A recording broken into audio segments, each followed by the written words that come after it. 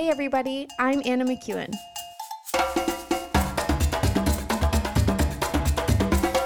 And now for Bob Switzer with the Epic Narrative.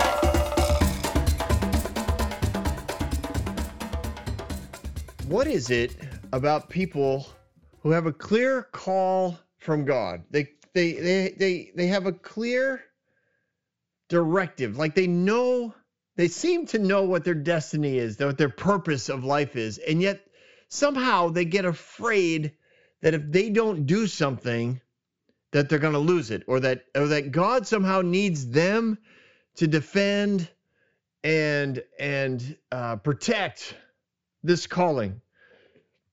Trust me, it's not just Abraham. We're going to look at it today in Genesis chapter 20, but this is true. I've seen this happen to so many people who have a clear calling for the Lord, whether it's a healing ministry or a preaching ministry or a teaching ministry or parenting, and they think this is like the Lord gave this to me and now it's mine and now I have to protect it. I have to do everything to maintain it. I can't let any changes happen to it, or bad things are going to happen to me. My legacy is at stake, and if my legacy falls apart, God's reputation will be destroyed.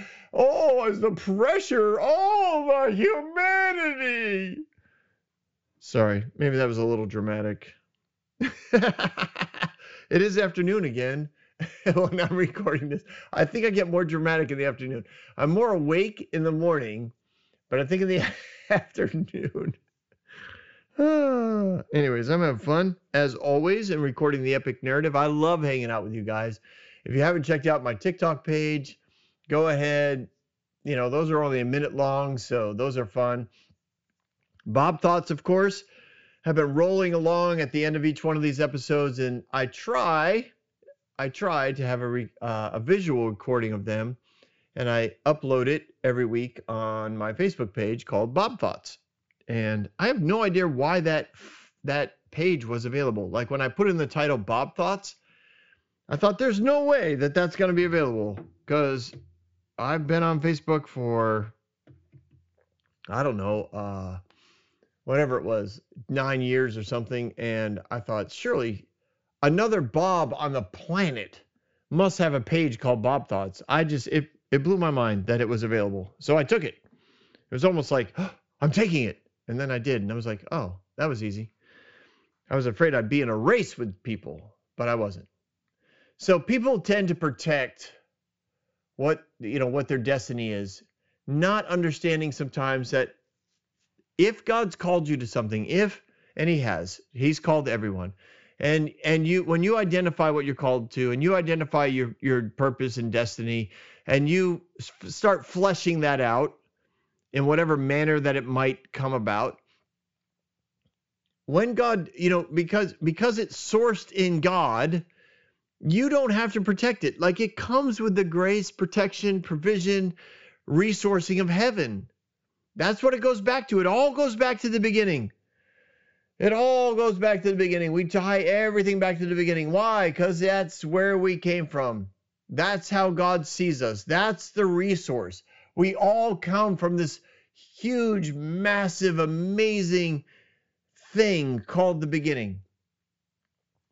And there's no need to worry about it. But it's under that concept, somehow, Abraham is still living in fear. He's still afraid that he might lose something that God's given him. And I don't know. I can't explain what he does here, but let's go. Let's start reading. Let's get into the story. Chapter 20, verse 1. Now Abraham moved from there, where? That other place, into the region of another place, Negev, and lived between Kadesh and Shur for a while. There he stayed in Ger. And there Abraham said to his wife, said of his wife, Sarah, she's my sister. And Abimelech, king of Ger, sent for Sarah and took her. Now, I literally just want to, can I slam my hand down? Come on, Abraham. What is going on? What did you not learn in Egypt? We have played this game before. What are you putting at risk? You still have no son from Sarah. You are putting at risk everything that God's promised you. Because let's just say that the king takes Sarah, and let's just say he sleeps with her. And what happens if she gets pregnant by him? What happens?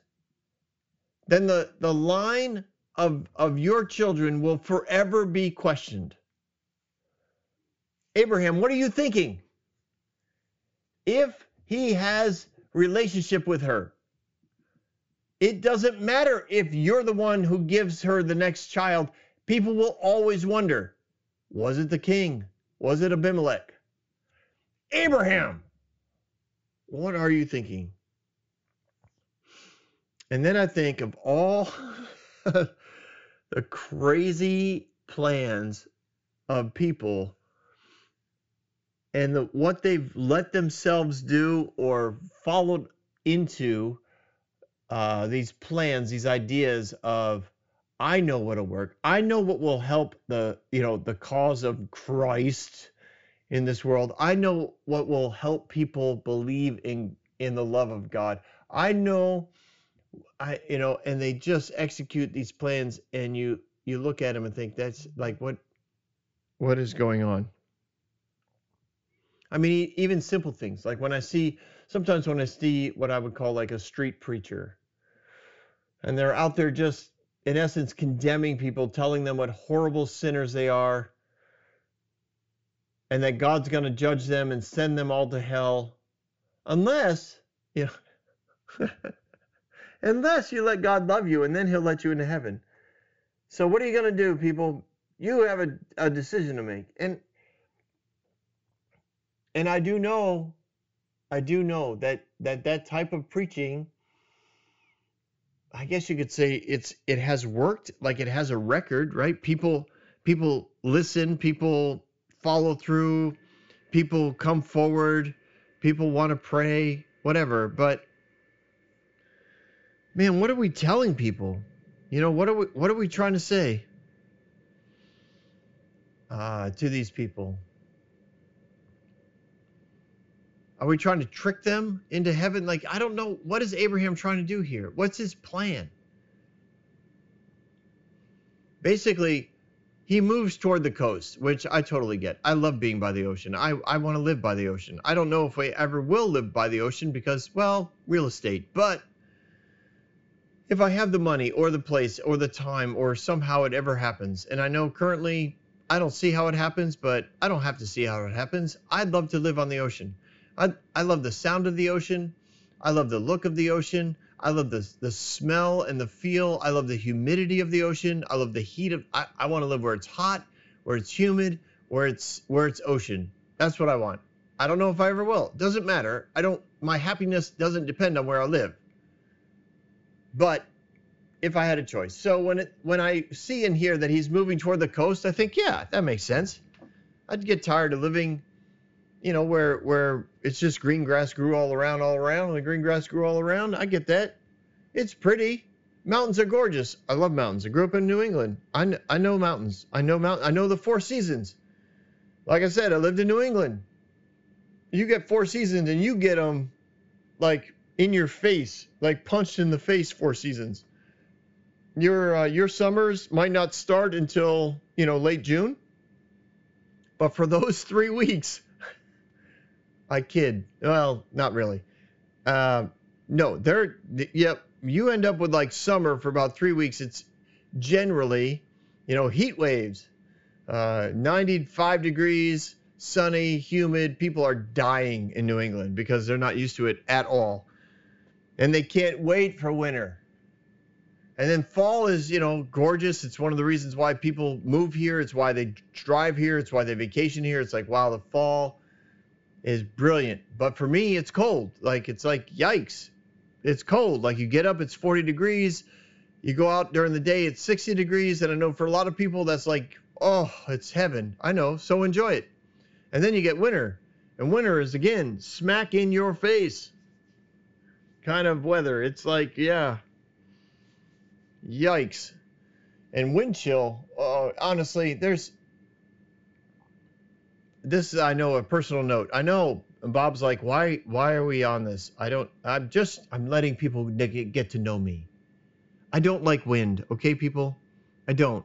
I know if I was a sailor, I probably would like wind because it's the only way you move. But generally speaking, I can't remember a time where I sat there and thought, oh, this breeze makes life so much better. Maybe there was a few times, but 98% of the time, I don't need a breeze. I don't need wind. I don't need a breeze. Just everything calm. Just calm. Calm is good. Because honestly, even here in New England, even though the sun's only up for about 5 hours a day in the winter, if you can find a spot where it's just sunny and not windy, it's like I can handle this.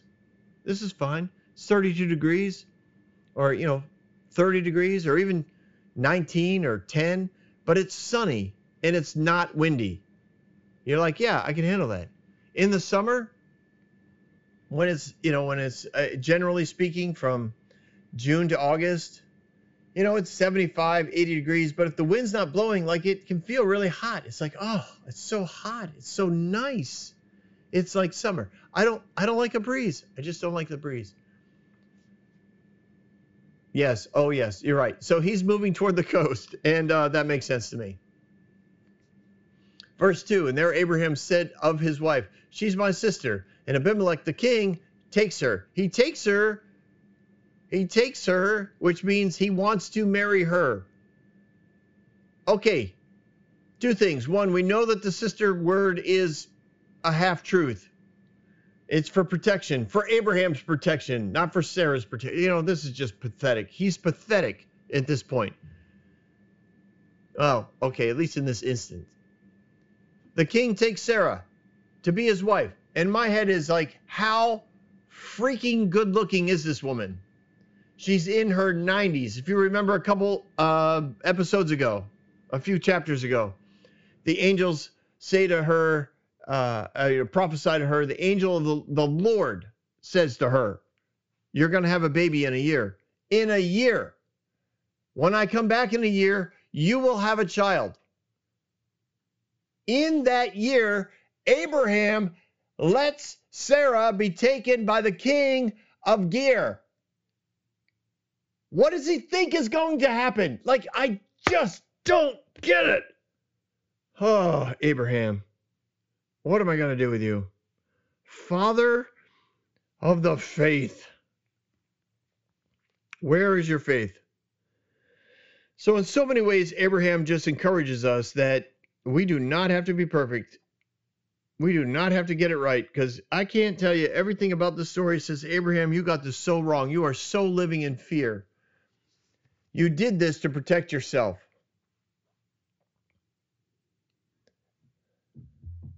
Verse 3. Verse 3. God is like he steps right in on this, right? But God. But God. It sounds like a song, right? All right. Don't sing it, Bob. Move along. But God came to Abimelech in a dream one night and said to him, you are as good as dead, because the woman you have taken, she is a married woman. And Abimelech had not gone near her. So he says to the Lord, will you destroy an innocent nation? Did he not say to me, she was my sister? He didn't. And didn't she also say he is my brother? I have done this with a clear conscience and clean hands. And God said to him in a dream, yes, I know you did this with a clear conscience. So I've kept you from sinning against me. That is why I did not let you touch her. Now return the man's wife, for he is a prophet, and he will pray for you, and you will live. But if you do not return her, you may be sure that you and all who belong to you will die.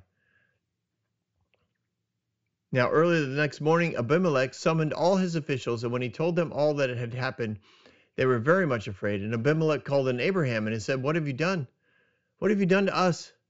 How have I wronged you that you have brought such guilt upon me and my kingdom? You have done things to me that should never be done. What is your reasoning for doing this? Ha! I'm telling you, I like this king. I like this king. This dude's got it going on.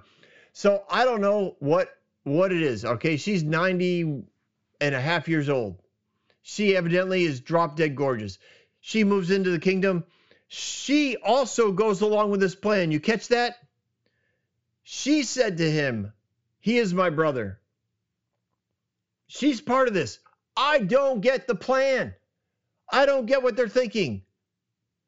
They had a prophetic word from the angel of the Lord that said, you're going to be pregnant within a year. And then during that year, she's given in marriage to the king, Abimelech.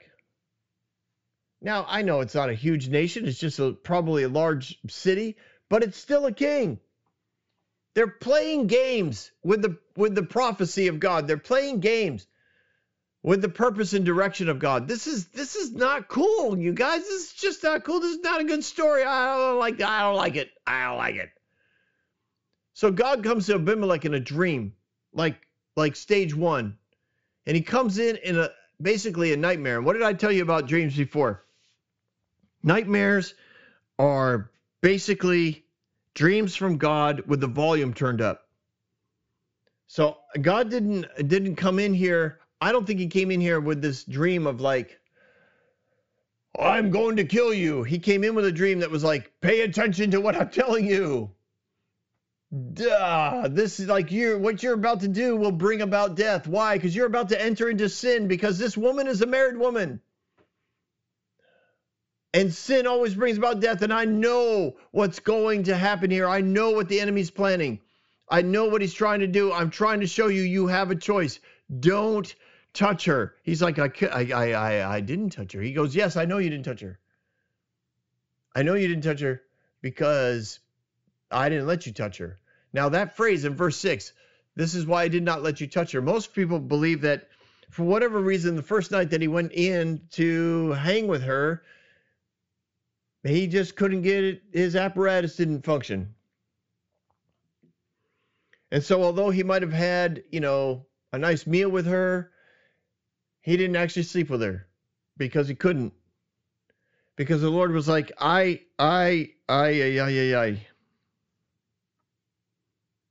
This didn't happen. She's a married woman. And if you take her, you're going to be in a lot more trouble. Now I don't think this was a threat from God. This was a revelation from God. And the king asked a fair question. He's like, why would you destroy us? Like, we did fine. Like, I'm innocent of all these charges. And God's like, yes, you are. I think it's awesome that God comes to Abimelech. He doesn't go to Abraham and say like, what are you thinking? Go rescue your wife, you dippy. No, he goes to Abimelech. I think Abimelech, he clearly wasn't freaked out by a conversation with God. I think Abimelech had an understanding of the spiritual world. He might have even had an understanding of Abraham's God, which is why Abraham felt comfortable going to this city. He may have had an understanding of the prophet of God, this prophet of Yahweh, and he's like, okay, I get it. I like the idea of one creator God. I like the idea of only talking to one God. Like, I'm going to stick with that. Because he doesn't freak out. He actually has the conversation, which tells me God likes to have a conversation. He doesn't like to come in with a threat and a hammer and kill people. He lets the king in on the plan. He's like, I didn't let you, I helped out here. My goodness is keeping the destruction of sin from entering your kingdom and from entering your family. But if you decided to press forward, which is your choice, you will open yourself up to all that sin brings, which of course is death. Maybe not this year, because sin often likes to just destroy things slowly, eat away at your family, eat away at your connections, eat away at the relationships, and ultimately bring about death to all those relationships, and possibly even bring about death to you physically. But when sin gets involved, death occurs, and that's what God's telling him. So after all of that, verse 8, early in the morning, he calls in all of his officials. I don't know how many people that is. Could have been 5, could have been a dozen. He calls them all in and he tells them what has happened. He's like, hey guys, you know that beautiful new wife that I'm wanting to marry? Well, nothing happened between us because I couldn't make anything happen. And then I fell asleep. And then I woke up. Well, I didn't really wake up. I had a massive dream, really intense. And so some of these officials, I'm sure, are dream interpreters. They're thinking, "Oh, this is going to be good. Like we're gonna be doing our job here."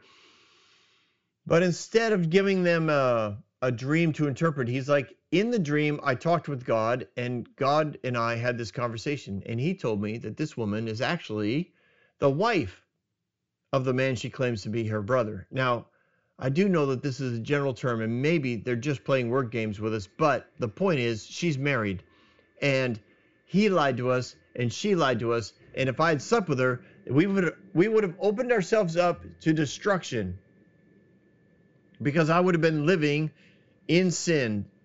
He had a concept here of moral right and wrong. He had a concept here that was far different from the cities of Sodom and Gomorrah. That's why I believe that Abraham's general teachings about Yahweh and Creator God had influenced the culture of the Philistine land, the Philistine nation, which is where he was. So they all get updated.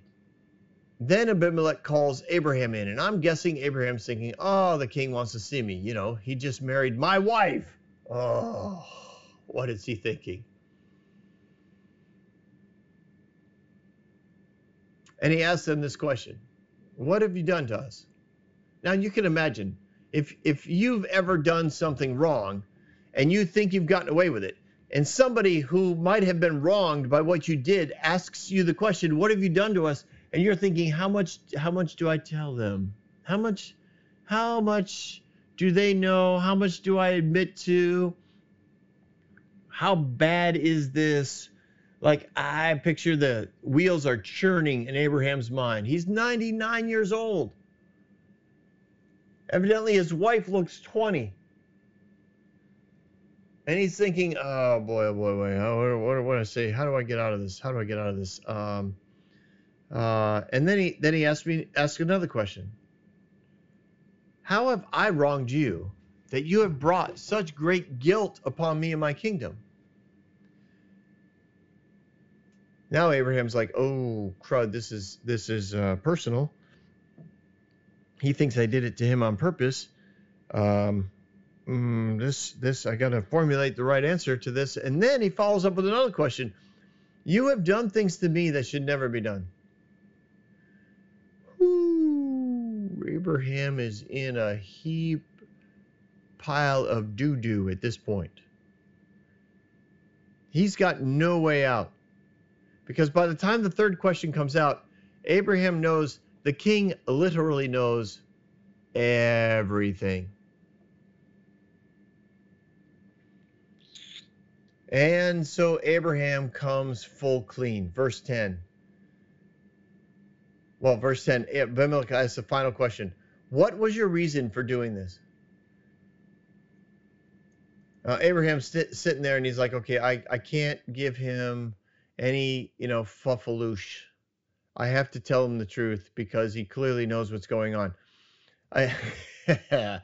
I'm thinking in his mind, he probably has no clue that God literally, visited Abimelech last night and didn't visit Abraham.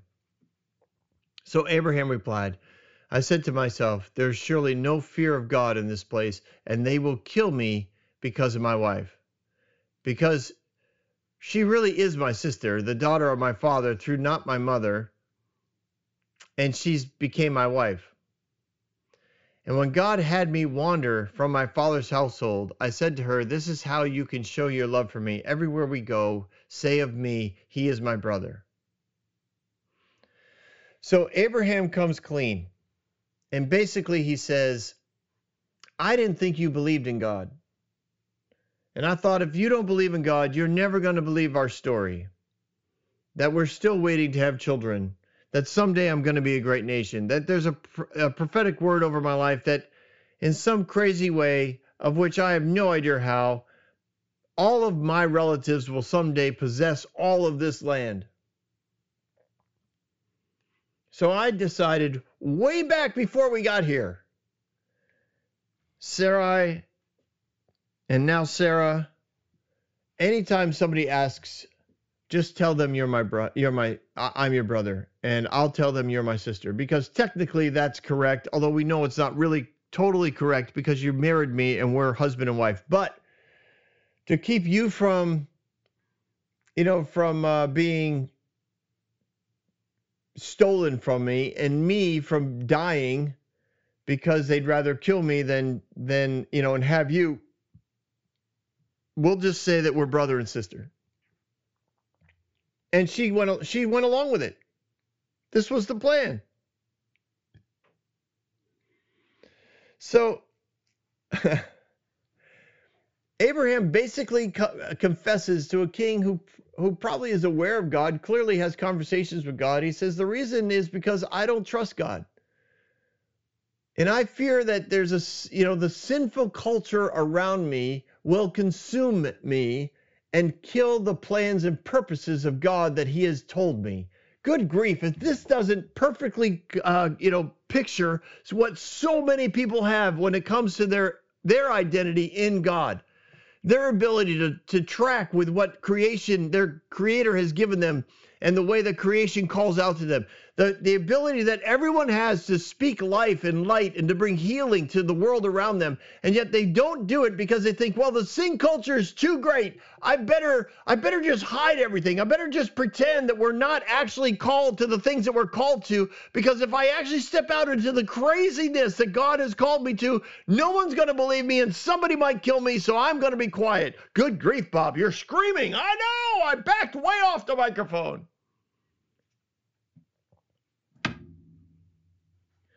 Sorry, that just really hit me.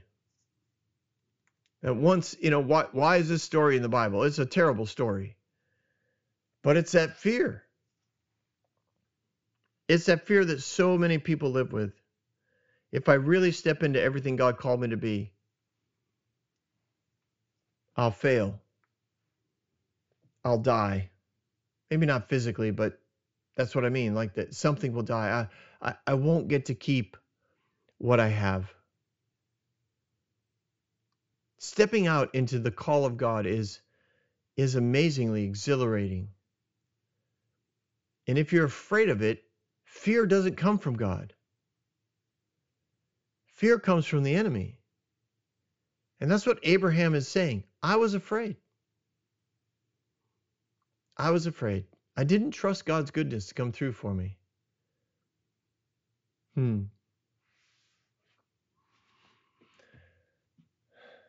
He also, at some level, took responsibility for Sarah. He's like, you know what? It was really, this was my plan.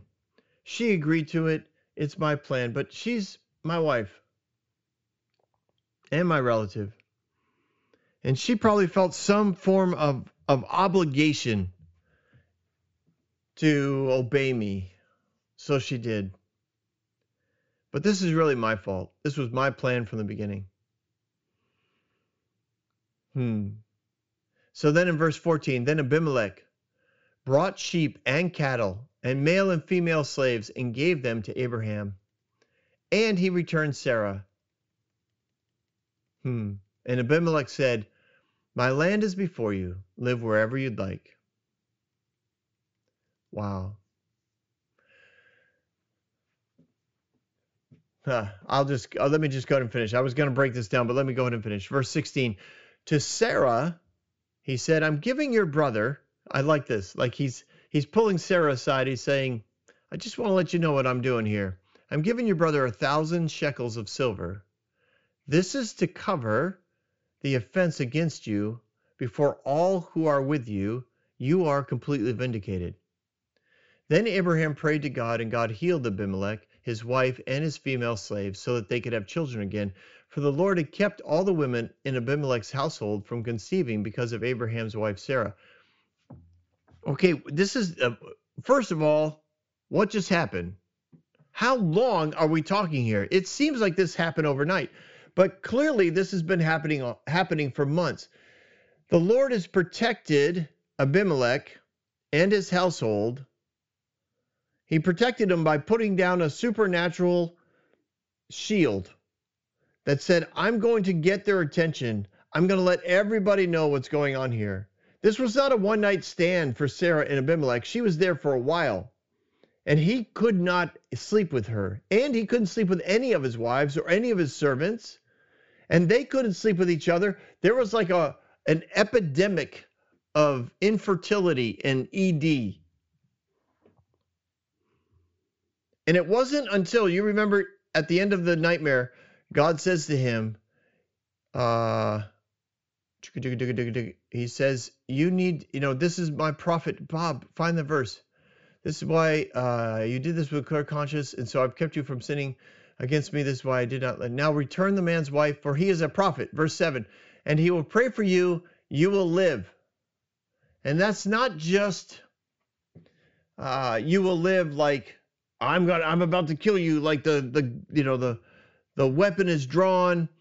I've got the knife against your throat. Do what I tell you or you'll die. He's saying if you enter into relationship, why? Because God is a God of relationship. He's like, if you enter into relationship with Abraham, and I know he's done this terrible thing, but I've protected you, I've protected him, I protected Sarah, like my goodness, got all of this covered. Sin wants to destroy all this. I'm telling you the way out. Give Sarah back and enter into relationship with Abraham. If you enter into relationship with him, he will pray for you. And in prayer, through the prophetic word of what he's going to release to you, you will live. He's saying your line, your loin will live. Your women will give birth again.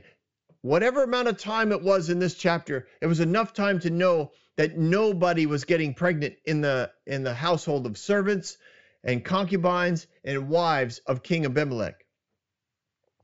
This would have been noted by all the spiritual leaders in that realm. They would have said, this is, something ain't right. Something ain't right.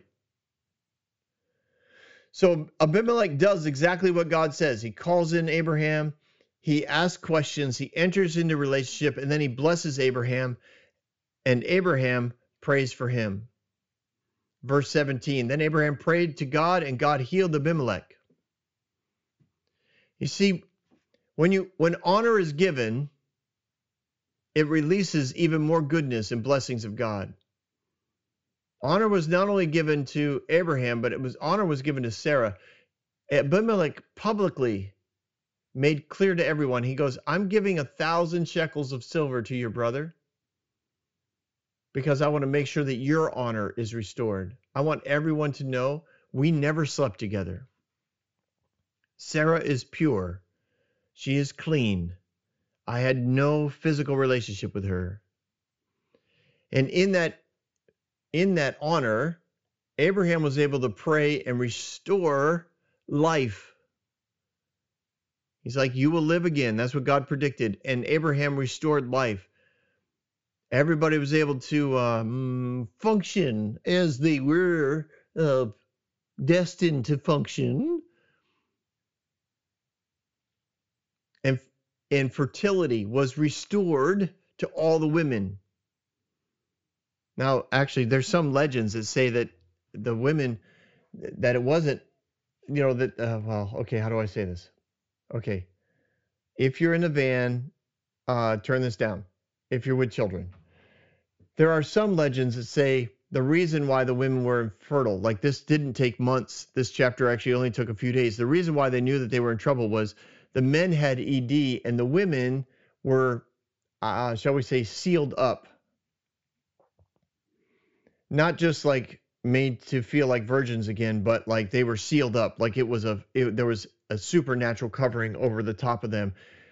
And they were like, what just happened? So I don't know if that's true, but again, it's legend. Somehow all the women knew we are not having babies anymore. And all the men knew we can't make babies anymore. And within that time frame, whatever that is, After Abraham prayed, everything was fully restored. And Abraham and Sarah were given free rein to live anywhere they wanted to live in the realm of Abimelech. He said, we're going to stay in relationship. I'm going to stay in connection with you and your God. And clearly, Abraham and Sarah were able to still try to have children. And at some level, it's about to happen. So this can't be more than a couple months after the angels had predicted that she would be pregnant. And again, it goes back to my mindset of who in the world, like what was the plan, Abraham? But when you make plans out of fear, fear destroys wisdom. Fear, and I know some people, are you not afraid of fire? Are you just going to walk through the fire because you don't make any decisions in fear? No, I'm not. Come on. You want to play those kind of games? Fine. I would say, yeah, I don't walk through fire because of wisdom. I know what fire will do to me. Am I afraid of fire? I know better than to touch it. It's understanding. What am I afraid of? I'm afraid of heights. But when I'm standing on, like I've stood on, the top of redwoods on a zip line, and I've thought, I really don't like it up here. I know everything's safe. I don't like being up here. I don't like heights. It's far different than being afraid of them. If I was afraid of them, I would have never gone up there. I just don't like being up there. But I love my wife, and she loves being up there. So up we go. Up we go. That's the difference for me. Abraham made a decision out of fear. He decided on that fear on his way into the promised land, and he lived out that fear as often as he needed to in order to protect himself, because he didn't trust the goodness of God to keep the purposes of God and the direction of God from happening. At some level, he said, it is my responsibility to make God's plan come out. I just want you to know, it's not your responsibility. All you have to do is love people, love God, and walk this out. Walk it out every day. Let God handle the details. There's an old proverb, right? Trust in the Lord with all your heart and lean not on your own understanding. Don't try and figure it out. Rest in him completely. That idea is a hammock. Lean not, like trust in the Lord. That's the idea. Trust in the Lord in all your ways. Just lay out all your weight on him and let him take care of all the other things. All right, everyone. I look forward to continuing the story with you next week on The Epic Narrative. Don't go anywhere. We've got Bob Thoughts. All right. Well, one of the first things I have to do is I got all over living at the beach, right? I mean, obviously, and it definitely is a place that I love. But as you guys who have been following this daily know or weekly know, I've been traveling for the last 8 months in an RV all over this beautiful country. And oh my goodness, there are other places that are breathtakingly beautiful. And I also would love to live there. So I am sorry if some of you were like kind of offended, like, oh, Bob would never want to come live near us. But oh my goodness, my perspective has been changed. My life has been renewed. It's honestly, this country is freakishly beautiful. Freakishly beautiful. I've been to so many places. Honestly, I can't go through it all. I mean, if you're friends with me on Facebook, not that you have to be, because I run everything publicly because I got nothing to hide. But you can scroll down my wall and oh man, you will see a ton of photos from all over the country. And it is ridiculous how little justice a photo does to where we were. My wife and I went, I've never seen the desert, right? And I walked through the desert. One day, my wife had to do something. I was like, I'm just going to go walk in the desert. And I did. I was amazed how beautiful it was, and yet how like strikingly dangerous it was. I kept imagining, like, what if you're walking through, like, what did these pioneers do? What did these guys on horses do when they came up against this desert? And it goes for days, even if you're driving. Our country is breathtaking. There is a lot of beauty. And I just had to correct that thought.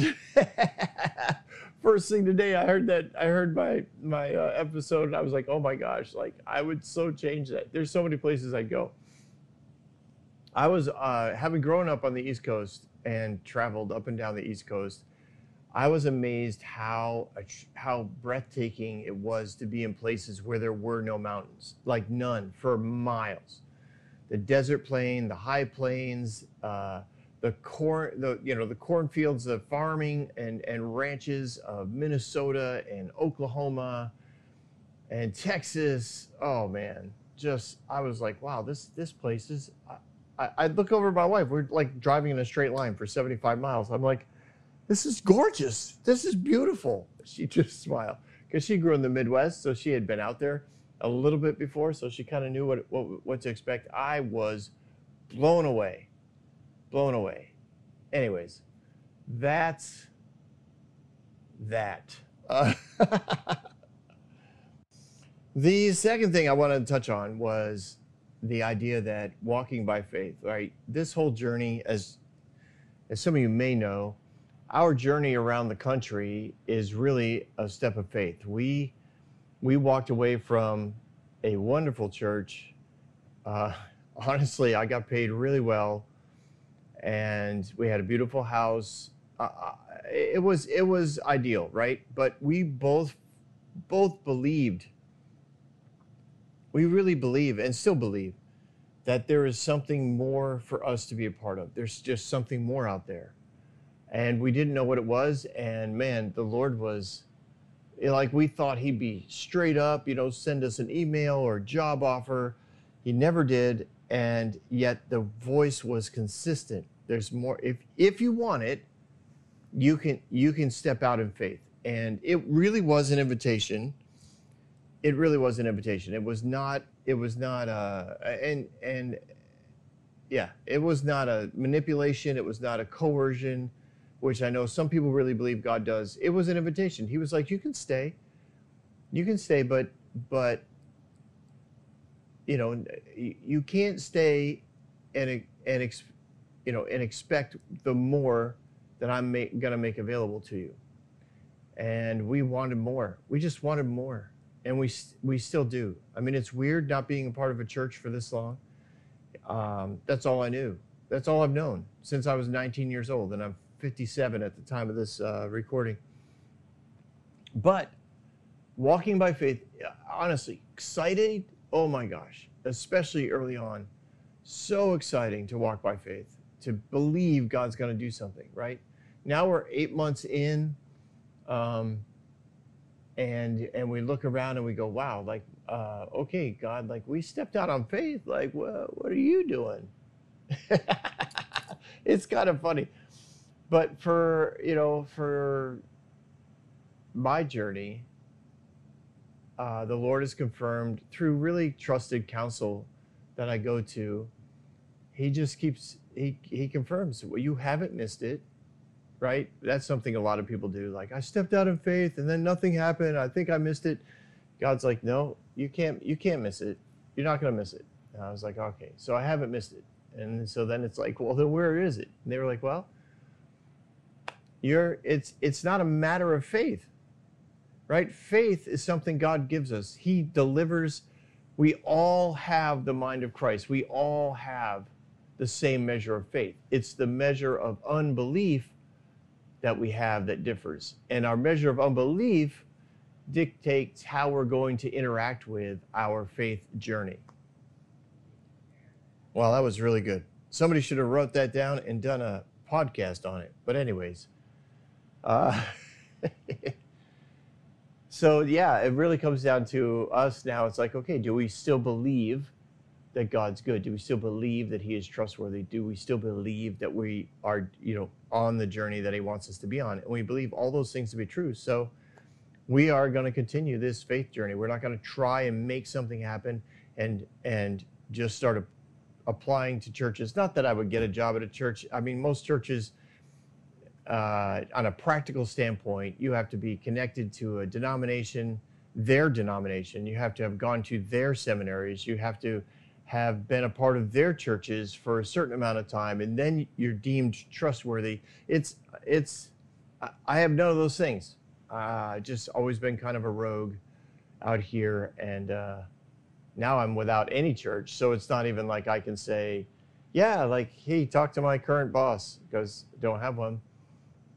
So yeah, getting into a church, I think, is a long shot, except by God, or whatever else. I don't know if it is a church. I really don't. Still don't know what he has planned. I do know it's more than I can imagine. And for me, that's exciting. And I think Abraham struggled with that as well. He stepped out and said, hey, is this something I really want to be a part of? Or is it something I got to make happen? And I think in a lot of ways, he tried to make things happen. And we covered that in the episode, but he's got a lot of more growing to do. He's going to do it. He's an awesome father of the faith, but he wasn't perfect. He struggled with unbelief, and I don't blame him. Hey, everyone, have yourself a fabulous day. Thanks so much for stopping by. I can't wait to talk to you again next week.